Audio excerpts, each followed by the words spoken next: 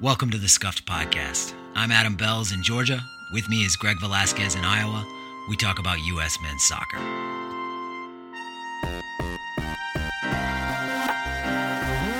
Hey, Greg. How you doing? Bells, I'm all right. Hey, I just want to get this out of the way right now, like the standard home podcast disclaimer. The lull in the men's national team action that we've been experiencing has coincided with a rise in lawnmower action in central Iowa. Mm-hmm. So you're gonna hear some lawns being mowed. Not everyone switched to the rechargeable batteries in their lawnmowers. We got some leaf blower, some lawnmower situation. Yep, a lot of two-stroke engines in Northwest Georgia too.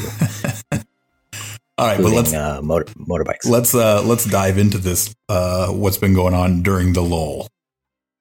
Yeah. First of all, we should say that the lull is about to come to an end. There's going to be between the men's national team games at the beginning of June, the women's CONCACAF championship, and the U20 CONCACAF championship, men's U20 CONCACAF championship. There's going to be, 12, 15 match recaps at least that we got to do over the next 2 months. Buckle up. Are we ready for that? I am. I'm ready, and I'm actually really excited that we have the women's games with real stakes. You know, like the World Cup qualification, which is almost a formality, but the Olympic qualification for the women, which is very much not a formality because you have to win the tournament. So you have to beat Canada, you have to beat the host nation, Mexico, at least one of those teams, to get to secure a spot in the Olympics. You can get there another way too, but to actually lock it up this summer, the women have to win the thing. Yeah. And then it's nice that it'll be exciting. It's nice that the U20s can actually get us to the men's Olympics, which has been something that we pretty hard for us. Yeah, haven't experienced barely in our lifetimes. Only a slight exaggeration. These will be the first meaningful U20 games since the U19 World Cup. December back in 2019. Yeah. The Mendez show, Mendez and Pamacol. What a time that was. All right. So before we get into sort of the main thing we're going to talk about, let's talk about Challenge Cup a little bit. That was the final was played between the North Carolina Courage and the Washington Spirit in Cary, North Carolina. And I find myself really rooting for the Washington Spirit these days. I think a lot of people are going to be jumping on that train. They're the defending champions, and they just have decided to run with an absolute exciting American youth core. That's just going to be a blast to watch potentially for the next 10 years. Yeah. Not that any NWSL team can stay together for 10 years, but can keep a roster together for 10 years. But those players, man, they are a blast. Yeah, I was going to say I'll have to check with Analysis Evolved, but the fun per 90 we get from Ashley Sanchez is, I think, unmatched. Any player who calls himself or herself an American, she's tops on that list. All right, so that's the top of your. Well, I feel like that's a prime topic for a Monday review show. Is running through the most exciting players to actually watch, who bring you the most joy to watch. Is there another woman who's more fun to watch than Sanchez? Because I don't think there's a man who is. It's going to be tough. So I'm still big on the Trinity Rodman train, which to see them play together is a blast. And then I don't know. There's something about Macario and just the way she can dominate play. It might not be quite as and one mixtape as Sanchez is, but there's still just a real enjoyment to seeing that happen. And then also Rose Lavelle. Certainly, yes, and on all fronts. I guess we're spoiled for choice here. Sanchez seems like the kind of player who prefers to get an assist over a goal. Says that Kevin De Bruyne aspect to her. Anyway. So I can see Greg getting uncomfortable right now. that long-winded thing about the Washington Spirit is now immediately followed up with they didn't win the final. They lost to North Carolina. Yeah, they lost. They lost 2-1. That game was a brawl. It was just like an absolute boxing match. More literally than I wish it would have been. But even within that attacking trio of Hatch, Rodman, and Sanchez for Washington still put together some really exciting moments. I know you clipped one. Now that we know that Y Scout can be run through the women's filter too, Just a lovely, how embarrassing. A lovely piece of play there. I should issue a correction. I said that the Y Scout doesn't have women's players on it, and I was dead wrong. There's a little Carl Carpenter was kind enough to point out there's a little insignia up on the right that you just click that says men. You click that, it changes to women, and all of a sudden you got all the women's clips you could ever watch. So, and I had never done that before. I don't know if I gave my my defense here, but it has Y Scout has a search bar, right? So that's how we always get around in it is to okay, I'm going to search for this player, or you can search for a team. So I'll start typing in United States, and the United States comes up, the men's team, the U20 team, the U17 team, but never the women's team. So I just thought that they didn't have women's players. You could start typing in a woman's name, and you don't get any results back. It's just that tiny little toggle up on the top right of the screen. That, and the other thing is we have to stay in a very limited space in Y Scout to not violate our terms of our contract and be kicked out for a month. So I don't usually go exploring too much. It's very much get in here. Here's exactly where I can click to watch clips without ruining our account. So big thank you to Carlin for bringing that to our attention. Definitely. It is true though. It's if you make the wrong move, and sometimes we do, you find yourself unable to do anything on Y Scout until the next billing cycle starts. That is crippling for the scuffed enterprise. Here we go. Let's talk about, it's been a week or so since I wrote a piece for Joe Lowry's new soccer publication, backheel.com. And have you seen that, Greg? Yeah, that's awesome too. So Joe realizing probably within this lull, hey, we all still like talking about the men's national team, the women's national team. Let's focus some energy on some content production there. And he's got a nice, rather than just sort of just random interactions on social media about it. And so now we've got a nice home to discuss these things. It's good. Yeah, it seems like Joe's quite an enterprising fella. And it seems like he's got Adam Whitaker Snavely helping him. So plenty of good stuff on that website. Check it out, backheel.com. When he rolled out the website, somebody couldn't write something, so he needed me to help him by writing something late on, and it was a USMNT checklist before the World Cup, which obviously is in November.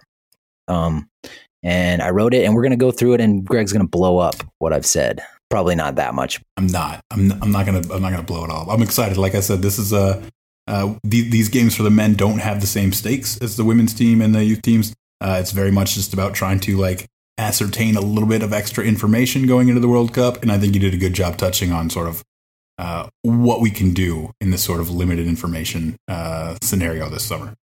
So let's start with the most boring and obvious point, which is we just got to get healthy. Wes McKennie, Giovanni Reyna, and Serginho Dest in particular. And Reyna is the biggest worry here since he's faced setback after setback with his hamstrings and is so crucial. Is very arguably the most talented player on the team. So, we really want to see him get back to health, and getting people back to health, keeping people healthy sort of takes precedent over any information we might glean in June or even in September. So that's my first thing on the to-do list. Yeah. And obviously there's nothing really that can be done. We aren't getting injured because we're being reckless with our players. This is just going to be a matter of finger crossing, right? I think even prayer. Yeah, I think even since you posted your article, we lost Miles Robinson to Achilles, right? Yeah. So the other part of this is if those guys can't go, it's just crossing your fingers that one of the guys that gets called in instead at sort of the back end of the roster shows up and plays in a way that it's okay, it's not the worst thing in the world. No one's going to come in and be Gio Reyna, right? Giovanni Reyna. That's not going to happen. But somebody could come in and be okay, this is a new player that sets the floor a little bit higher than what it had been. And that's kind of the big hope now, or that would be the silver lining if anything can happen. Could be a Cameron Carter-Vickers. I know people have some hopes about Georgi Mihailovic. That kind of player, can they come in and do sort of what Luca De La Torre did and give us what we think is a elevated floor? Mm-hmm. So that's Keaton Parks. Are we going to get into Keaton Parks today? Yeah, oh yeah. So I know that probably comes up later on in your list, but that's I think that for me ties into this injury crisis, if you want to call that. Again, we're going to have an ongoing injury crisis up until November, because at any point, 2 or 3 of our top 23 are going to be injured. So it's very much going to be about what does it look like behind them, and which guys are they in particular. For the second thing, let's. I'm going to turn it over to you. What should Greg Berhalter do with regard to the goalkeeper situation? Okay, so this is number 2 on the to-do list. It's just sort of in big letters, goalkeeper situation. I think Greg Berhalter should just play one of our good goalkeepers. I feel like that's the answer. And I know there's a lot of like worry about it and sort of like almost not quite panic, but I think we have plenty of good goalkeepers, and I think we sort of always have. They might not be at peak Brad Friedel level, but they're still good goalkeepers. Matt Turner hasn't done anything that like should start a panic for the U.S. The problem, I feel like, is a very artificial one, and it's that Zach Steffen, who has not actually been very good for us or for his club, his various clubs that he's played in his career, if you want to go all the way back, seems to be the first choice. And so the question is he still the first choice? Because if he is, that can be a problem. But that's just a matter of choosing the wrong guy. Are you just as happy with Horvath getting minutes as you are with Turner, or it's kind of Turner 1, Horvath 2 for you? For me, Turner still 1. Again, like the guy has put up outrageous numbers for his club over his career, like ridiculous. And for the national team, he has still done an excellent job, despite the fact that like his last action for the national team was a soft goal that we gave up against Canada, where he was at fault for both the sequence that started it with the poor goal kick, and then it wasn't an unsavable shot that he conceded. But that, like, I think I'd been talking about that since he'd started playing for us in the summer and doing really well in the Gold Cup in 2021. That is inevitable. Every goalkeeper gives up soft goals at some point. Like that's what they do over a long enough timeline. The best shot stoppers in the world, you'll eventually get a shot that's like, oh, that was savable. He just didn't do his best there. It's a rate thing. It's like, okay, but how often does that happen? And we've seen Turner already building up to this soft goal that he allowed just make outrageous saves for the national team. And we see it with this club. So for me, there's still no issue. Like the fact that now he has given up a goal that you wish he would save more often. Like that doesn't incite any kind of worry in me. It's like, oh, okay, there's a softer one. Wish you would have stopped that. He's a really good shot stopper. We're fine if he's playing. And then Horvath, it's very much for me just like people taking these insecurities about Steffen and his situation, the fact that he's doesn't play very much, and just sort of leaping to conclusions about the fact that like, oh, he's doing that because he doesn't play very much. And so now Steffen's issues are going to apply to Turner, who's going to go to Arsenal and not play very much, when there's really no reason to think that that's going to happen. Steffen just isn't that good of a goalkeeper, all told. And there's no reason to think that Turner's quality is going to be, somehow drop all the way to Steffen's level just because Turner's not playing. Wishing Turner the best at Arsenal next fall. And I guess if I can editorialize a little bit here, I think that this is a situation where Berhalter's loyalty to his selections is going to be tested, because he really, he has favored Steffen sort of against the evidence. Steffen's a former player of his. Berhalter has had a tendency to stick with guys longer than he should have, I think, especially in retrospect. So, we'll glean some information about Berhalter as much as anything in June, I imagine. Because I think it's kind of a toss-up. If you ask me to predict what's he going to do, it seems as likely he'll keep Steffen as the number 1 as he'll do anything else. So even his loyalty to his players, like it's not necessarily a matter of him like being blind to performance. I do think like for him that's an important part of like locker room management, chemistry and morale, and protecting that kind of thing. To not be seen as a totally ruthless, like you make a mistake, you're done. I know it's not just one game, even though Berhalter said that, when he was asked about it, he's like, it's one game against Costa Rica, and it's like, it's not, and we all kind of know it's not. Come on, Greg. Yeah. But like there's that element that like he doesn't want to, wreck people's morale or leadership dynamics within the group. But we have also seen that despite that loyalty, he will eventually move from a guy, and he will eventually move like kind of almost like permanently, right? Like you have players who played a long run and then that's it. It's not just like, oh, now they only have a diminished role. It's like they're gone. Like Leggett hasn't played since Panama. Going back even to the 2019 end of the year stuff, Michael Bradley hasn't played since the Nations League lost to Canada. He was a starter for every game, and it's not like he got kind of phased out. He was gone. So that can also happen. And so I'm kind of with you. It's a coin toss of how this is going to shake out. But you're optimistic long term that it'll shake out in the appropriate way. I am. I really am. Because, again, I just think we do have good goalkeepers. And I think Horvath is another one who, for me, would be well ahead of Stefan. And he's another example of somebody who that whole not playing regular first team minutes thing just doesn't really stand up, because when he's come in for the U.S. and when he's come in for big moments for his club, despite long spells of not playing, like you don't see any difference in his performance. He's good. He's a good goalkeeper. As long as we play one of our good goalkeepers, that's enough. I mean, I'm not saying that we won't give up some kind of a bad goal in the World Cup. That happens sometimes.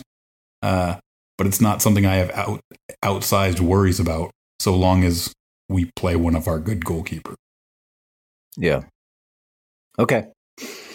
Well, we'll see what happens. Number 3 is, as much as is possible while keeping everybody healthy, we got to give the first choice team, and specifically the first choice front 6 or 7, attacking reps together. It seems clear that Berhalter has established a good defensive foundation, and we should all be happy about that. But with a few exceptions, and I wonder if you disagree with me here, but a few exceptions, maybe the Panama game, even although that even has some caveats to it, we didn't put together sort of games where we were just generating bunches and bunches of chances. I don't think it's necessarily lack of talent. I think there's some debate about that. But we just didn't we didn't quite nail down the attacking patterns in World Cup qualifying, especially when Tim Weah wasn't on the field. Gio Reyna played started one game in qualifying, and Pulisic missed his share of minutes. Get those two and Weah plenty of reps with whatever strikers we think are going to be the strikers, and then Anthony Robinson and Serginho Dest at fullback, and Weston McKennie, Yunus Musa, maybe Luca De La Torre in the middle. Because I don't think that group of players has that many reps together. I haven't done the math on how many reps there have been, but not that many, I don't think. No, that is definitely the case, and I agree wholeheartedly. For me, that is the number one priority, is to as much as possible get that group playing together. And obviously, that's complicated by Reyna being out for injury. Potentially, we don't know if they're going to be in camp or not. Reyna or Dest. Jedi Robinson also seems unlikely to be in this camp. There's been some talk about him having surgery. I don't know what the latest is on that, but he's playing still. So right, but it seems like one of those things where they finished the season out. Fulham are done; they have no more matches left. So the question is, like, if he has the surgery now, I don't think there's any way that he's going to be in a camp. I don't think that would be good for anybody. So that's going to be open the door for someone that we'll talk about later on in the list. But it is going to, or some, vague someones. But I agree with you that should be a priority. I'm like apprehensive that we aren't going to have anybody healthy to go to build those reps. Yeah, it seems a little pie in the sky at the moment, doesn't it? But I'd be happy if we could get MMA out there with like Pulisic, like you said, Pulisic, Weah, and one of the strikers, some striker. That'd be a pretty good start. Settle on a striker. Let's talk about this. I assume you feel like we have a striker and we've settled on him, and he's going to work. I wouldn't even go that far, but I think we've settled on the striker to test out, and that for me is still Jesus Ferreira. And it's just a matter of people want to talk about the same thing, like striker's a big problem. There's some uncertainty around it for sure, but it doesn't feel like a big problem to me. Like if you told me today that Berhalter had already settled, barring like some huge outburst from somebody, way beyond what Haji Wright is doing. If you told me that Berhalter had settled on Ferreira, Pepe, and Pifok for the World Cup, I'd be like, sure, that works. Let's do that. Like Ferreira has been good, very good in the games he's been able to play. Pepe has actually been like, okay, good at times and like, okay, the rest of the time. Like he's never been like an absolute tire fire out on the field at any point. So I know there's been a roller coaster. He's played a lot better for the U.S. than he has for Augsburg, I think it's fair to say. So yeah, so there's been this roller coaster of a narrative around Pepe. It's kind of like it's a little bit like the Buzio one, where if you just kept your opinion sort of the same on him, then you've either been overrating him at times or underrating him at times relative to the narrative. But like he's mostly been, I'm totally fine with him and what he's given us so far. And I'm very excited about the fact that he was 18 when he was doing it. But even his 18-year-old, his performance outside of his age qualification has still been okay, right? So I'm fine with it. So I don't think there's a ton of urgency. I'm hopeful that we can get another name in there that looks good, but mostly it's just like the same thing: build some good reps with the attacking players and see if we can fine tune things. See if Ferreira is really able to do this against better competition, or if he kind of disappears against Morocco or Uruguay. So there's a lot of things to watch and sort of see how they develop, but I don't think of it as some like huge problem we're trying to solve. No. Yeah, I think that's a healthy way to look at it. And Ferreira, it should be noted, has 7 goals, I believe, already in MLS this season, and a lot of nice ones. The only striker I feel like who hasn't been around, who does need to get a look, is probably Haji Wright. I know, his stat bomb radar is not as broad as some people would like it to be in certain directions, but I don't know. He should get a call up into a camp just to see how he's a different player than he was back when he was just breaking in at Schalke. I think it's fair to say. And anybody else? So I guess Brandon Vasquez, Matt Doyle was on the pod earlier this week singing Brandon Vasquez's praises. Vasquez's numbers are good enough for me to be in this camp, especially if I'm hoping we bring 4 strikers to camp. Even if there aren't enough minutes for all of them to go around, just to at least get some kind of an in-person look at them and see if anyone is clearly below the standard. That's sort of been established by the Ferreira Pepe duo, and then PFOC is sort of the third guy. PFOC might be hurt. He's missed the last 2 games for young boys with injury, so we'll have to see if he's shut down for the summer as well. And then obviously Daryl DK is shut down for the summer. I mean, so many injuries that you couldn't even list them all in your injury section. But that would seem to open the door to a couple of new faces, unless again we get the Josh Sargent resurrection. That one doesn't seem as likely or as urgent to me right now. Well, I mean, he's not even healthy. I was going to say he is also injured, at least for the season. So that's where we are. Bring in Wright and Vasquez. Right and Vasquez. That's what I'm hoping.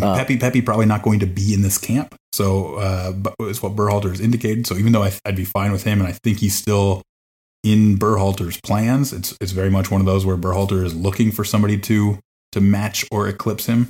So if we got Haji, Vasquez, and Ferreira, and the rest of them are all injured, I'd roll with that. Okay.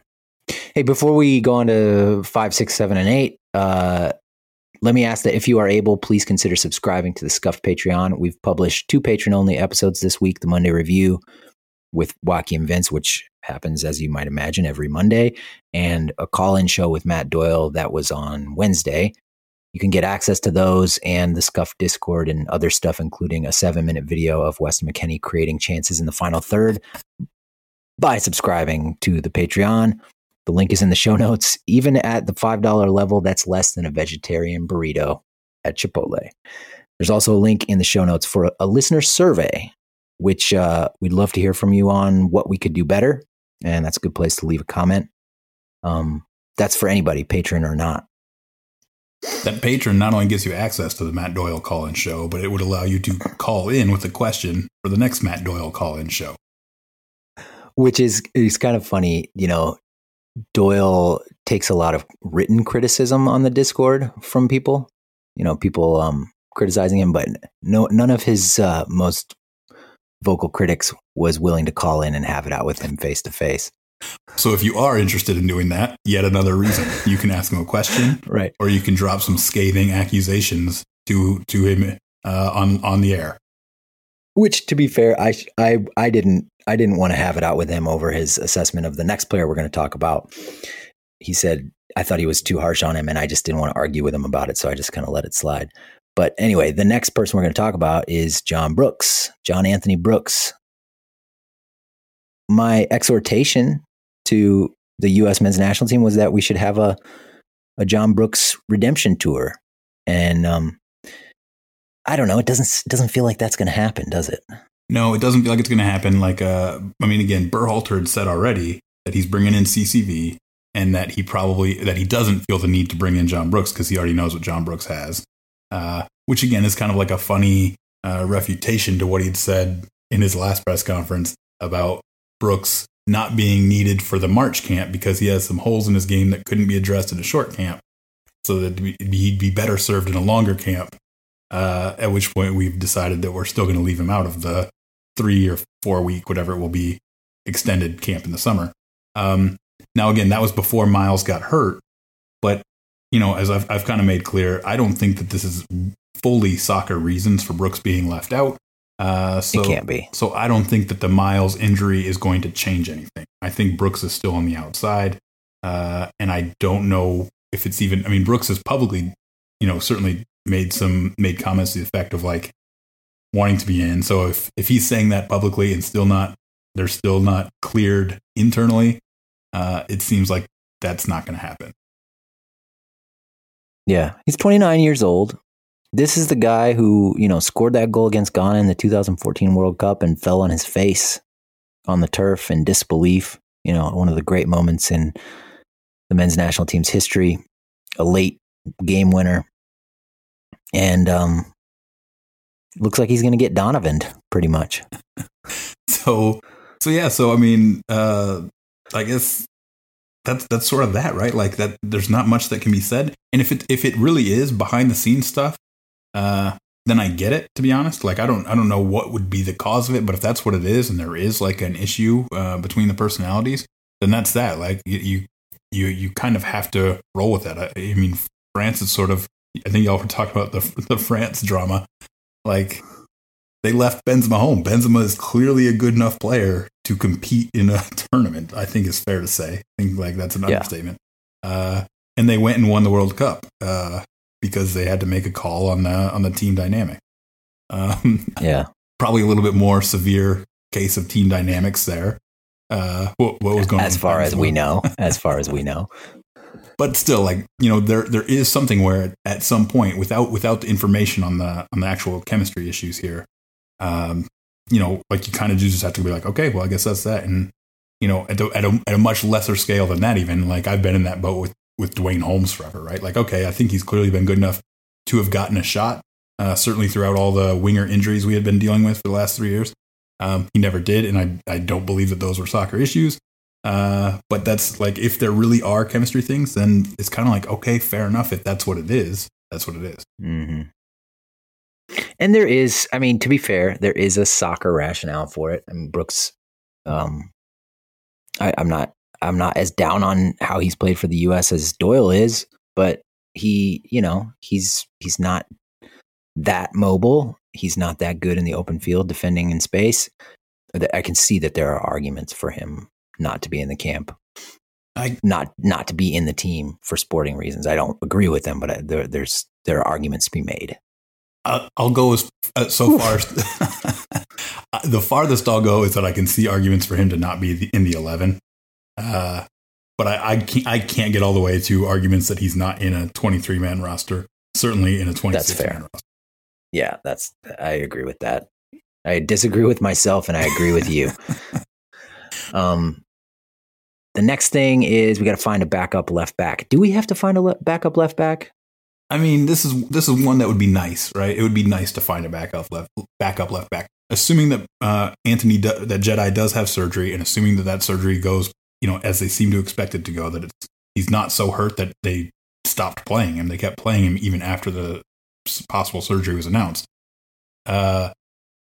He's going to play every minute, right? He's going to play every minute of the World Cup, barring injury, suspension, or us securing qualification a match early. So he's our guy. But yes, it would be nice to have a backup left back. The worst thing for me would be if Berhalter rolls with Serginho Dest as the de facto backup left back, because I hate the idea of blowing up a starter in another position if it happens where you now have to play, you're forced to play him at left back. So, again, silver lining to the injury situation. If Jedi can't go this summer and Dest can't go this summer, he's got to play somebody else at left back. And who's the best proxy for Robinson? Because even though I think it's important that we have a left back for the reasons you said, it's probably more important that we get attacking reps with a player who's like Robinson if Robinson's not going to be there. And I guess maybe that's Bello. I mean, Bello's the closest. I'll take Dwan Jones on that one. So that's my shout, and it's been my shout since the January camp, I think, where Jones was in it. Berhalter gave him some praise, but then Jones was left out of the whole camp, and I think we just didn't carry a backup left back in the winter camp. So Jones is my hope. After that, I don't really care. I still think that my goal here is to just find a guy who sets a floor for us, and for me, Bello doesn't set a very good floor. I think he's shown even in the Bundesliga, but before that for the national team and in MLS, like he is kind of a liability defensively, in a way that you wouldn't expect from a seasoned pro player, or certainly not at the international level. So I'm just hoping that I think Dwan Jones is a guy who could set a floor in the event that Jedi goes down. Yeah, Jones seems like the best floor guy we have for sure. And Bello, it's worth noting Bello, I know you didn't say otherwise, but Bello's still very young, same age as Pepe and Reyna. So, he has plenty of opportunity to become that seasoned veteran and not a defensive liability. And not even just over the long term. Like Bello could make a leap. Like leaps are possible for these guys. Bello, Jonathan Gomez at Sociedad, like there are big jumps possible. And since the World Cup is still 7 months away, like those big jumps could happen in time. And we should get to see it if they happen. It won't be like, hopefully won't be under the radar. Sam Vines has kind of fallen out of the picture, hasn't he? Yeah, I guess like Vines doesn't do anything for me. I don't think he's like a terrific defender. And that's based on what I've watched of him at Antwerp, because I would go back through and watch his clips. And he's not on skates all the time, but he also, for me, isn't as attentive. It's kind of the same things with Bello. Like that weak side defense just isn't attentive enough, where he either leaves too big of a gap between his center back, like because he's stuck with his man on the sideline, even though the threat is clearly going to come somewhere else, or just not enough urgency off of the ball to be like what could become dangerous next. So he, for me, feels also like a defensive liability, and he doesn't offer quite enough in the attack to be like, but he's an attacking savant, so he's worth it. So it just goes back to that floor issue where I don't think Vines is enough of a floor setter right now for me to really hope he gets on the team. We'll just have to see again, because one of these four guys is for sure going to be in the June camp at least, and probably playing significant minutes. And I know you mentioned him already, but I don't think Gomez quite sets the floor we need in terms of defending either. It's a little bit more of like a physical thing. Like he loses a lot of aerial duels. For instance, if you want to see if Bello makes a leap this weekend, he plays against RB Leipzig at 8:30 a.m. Central Time on ESPN Plus. That was an amazing ESPN Plus pitch. Like just trying to be useful to the listener and use the playbill for all it's worth, Greg. Okay, Jim Nantz. All right, what's next? The next thing is we got to identify a fourth and fifth number 8 in the depth chart. Under Berhalter, the U.S. plays a 3-man midfield, of course, with Tyler Adams sitting deep as the number 6 and 2 number 8s in front of him. Those have been Weston McKennie and Yunus Musa as the first choice names on the team sheet, with Luca de la Torre adding himself to the picture late in qualifying. He's, I think, widely considered number 3. After him, it gets a little less comfortable. Now, I acknowledge this is not like an urgent need. It's not. I mean, those 3 guys are going to get most of the minutes at this position, but that's where nice? I was going to jump in. I was going to jump in on that with my minor modification being like any fourth or fifth 8 that shows up and like looks good again at that floor setting or raises the floor a little bit would be gravy. My big thing is actually going to be really establishing Luka as the number 3, which just means getting him more minutes and more reps and making sure that his performance is still similar to what we saw in those home games. And it's just like Jesus Ferreira, right? It's kind of funny because, you know, you can't really be in the U.S. men's national team space without sort of walking along the proxy war stuff of MLS versus Euro versus USSF stuff. And so, you know, there are a lot of people who are still very much like caveating Ferreira and saying Ferreira's not the guy, and he put all these numbers up against the bad teams in the home games of qualifying.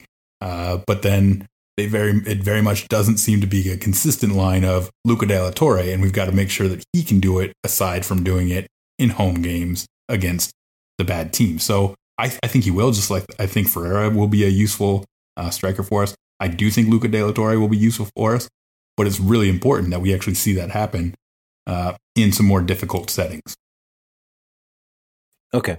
Yeah, and he'll get those difficult settings, hopefully, against, I mean, even if Morocco and Uruguay don't take these games seriously at all, they're going to be better settings than the ones that he's been in so far. For right? sure. Because again, Honduras was a dead rubber too, right? Honduras had nothing to play for in that game. So that for them had already a broken mentality, plus they're not very good players. So Uruguay and Morocco, just for you know, playing for World Cup spots and being much better players, if he gets some good chunks of minutes in those games, it's already going to be a higher level than what he saw in half of his World Cup minutes, World Cup qualifying. Mm-hmm. The names that are bandied about for the 4th and 5th spots are, you know, Tim Tillman, Paxton Pomykal. I still hold out hope for Alex Mendez, although I don't think that's likely to happen. Anybody else come to your mind? So I still have Eric Williamson on that list. Still think he was the best 8 out of the Gold Cup team that won a trophy, even though he got very limited minutes in that as well. But those my big 3 that I still go back to the floor business would be Pomykal, Tillman, and Williamson. After that, you know, Mendez is not a guy that I think of as setting a good floor. I don't think that's what he would sort of be bringing. In the same way that I don't think Buzio sets a particularly high floor. I think those two guys are kind of similar in what they're trying to be, but not quite good enough at it yet to warrant a spot. Yeah, Mendez is a ceiling guy, not a floor guy. So that's kind of where I'm at right now. Would be like the Williamson, Pomykal, Tillman trio, and I'd be thrilled if any of them even got a call up. I don't have high hopes that any of them will even be called up for this camp. Yeah. Right. But you're right. It's the important thing. The most important thing is De La Torre getting plenty of reps. And then the last thing before we get out of here is we just got to schedule some good friendlies in September. Berhalter said that the opponents would be out of the Asian Federation. And the implication is that they will be held in Europe because that's where our players are. And the U.S. Twitter account made sure to say that these summer friendlies and Granada match were going to be the last chances to see the U.S. on U.S. soil prior to the World Cup. So we are looking, the most likely outcome here is the European dates against teams from Asia. Okay. All right. Well, busy few weeks coming up ahead. Mikey Varas on Monday, hopefully. And one other thing I should mention is we're going to try to do some historic recaps of USMNT World Cup games, starting with Czechoslovakia 1990. There we go. And we're gonna the Wayback Machine. Yeah, I think these are going to be fun. There's a lot to get into, and we'll roll those out sort of at a metered pace. Thanks everybody for listening. Thanks, Greg. We'll see you.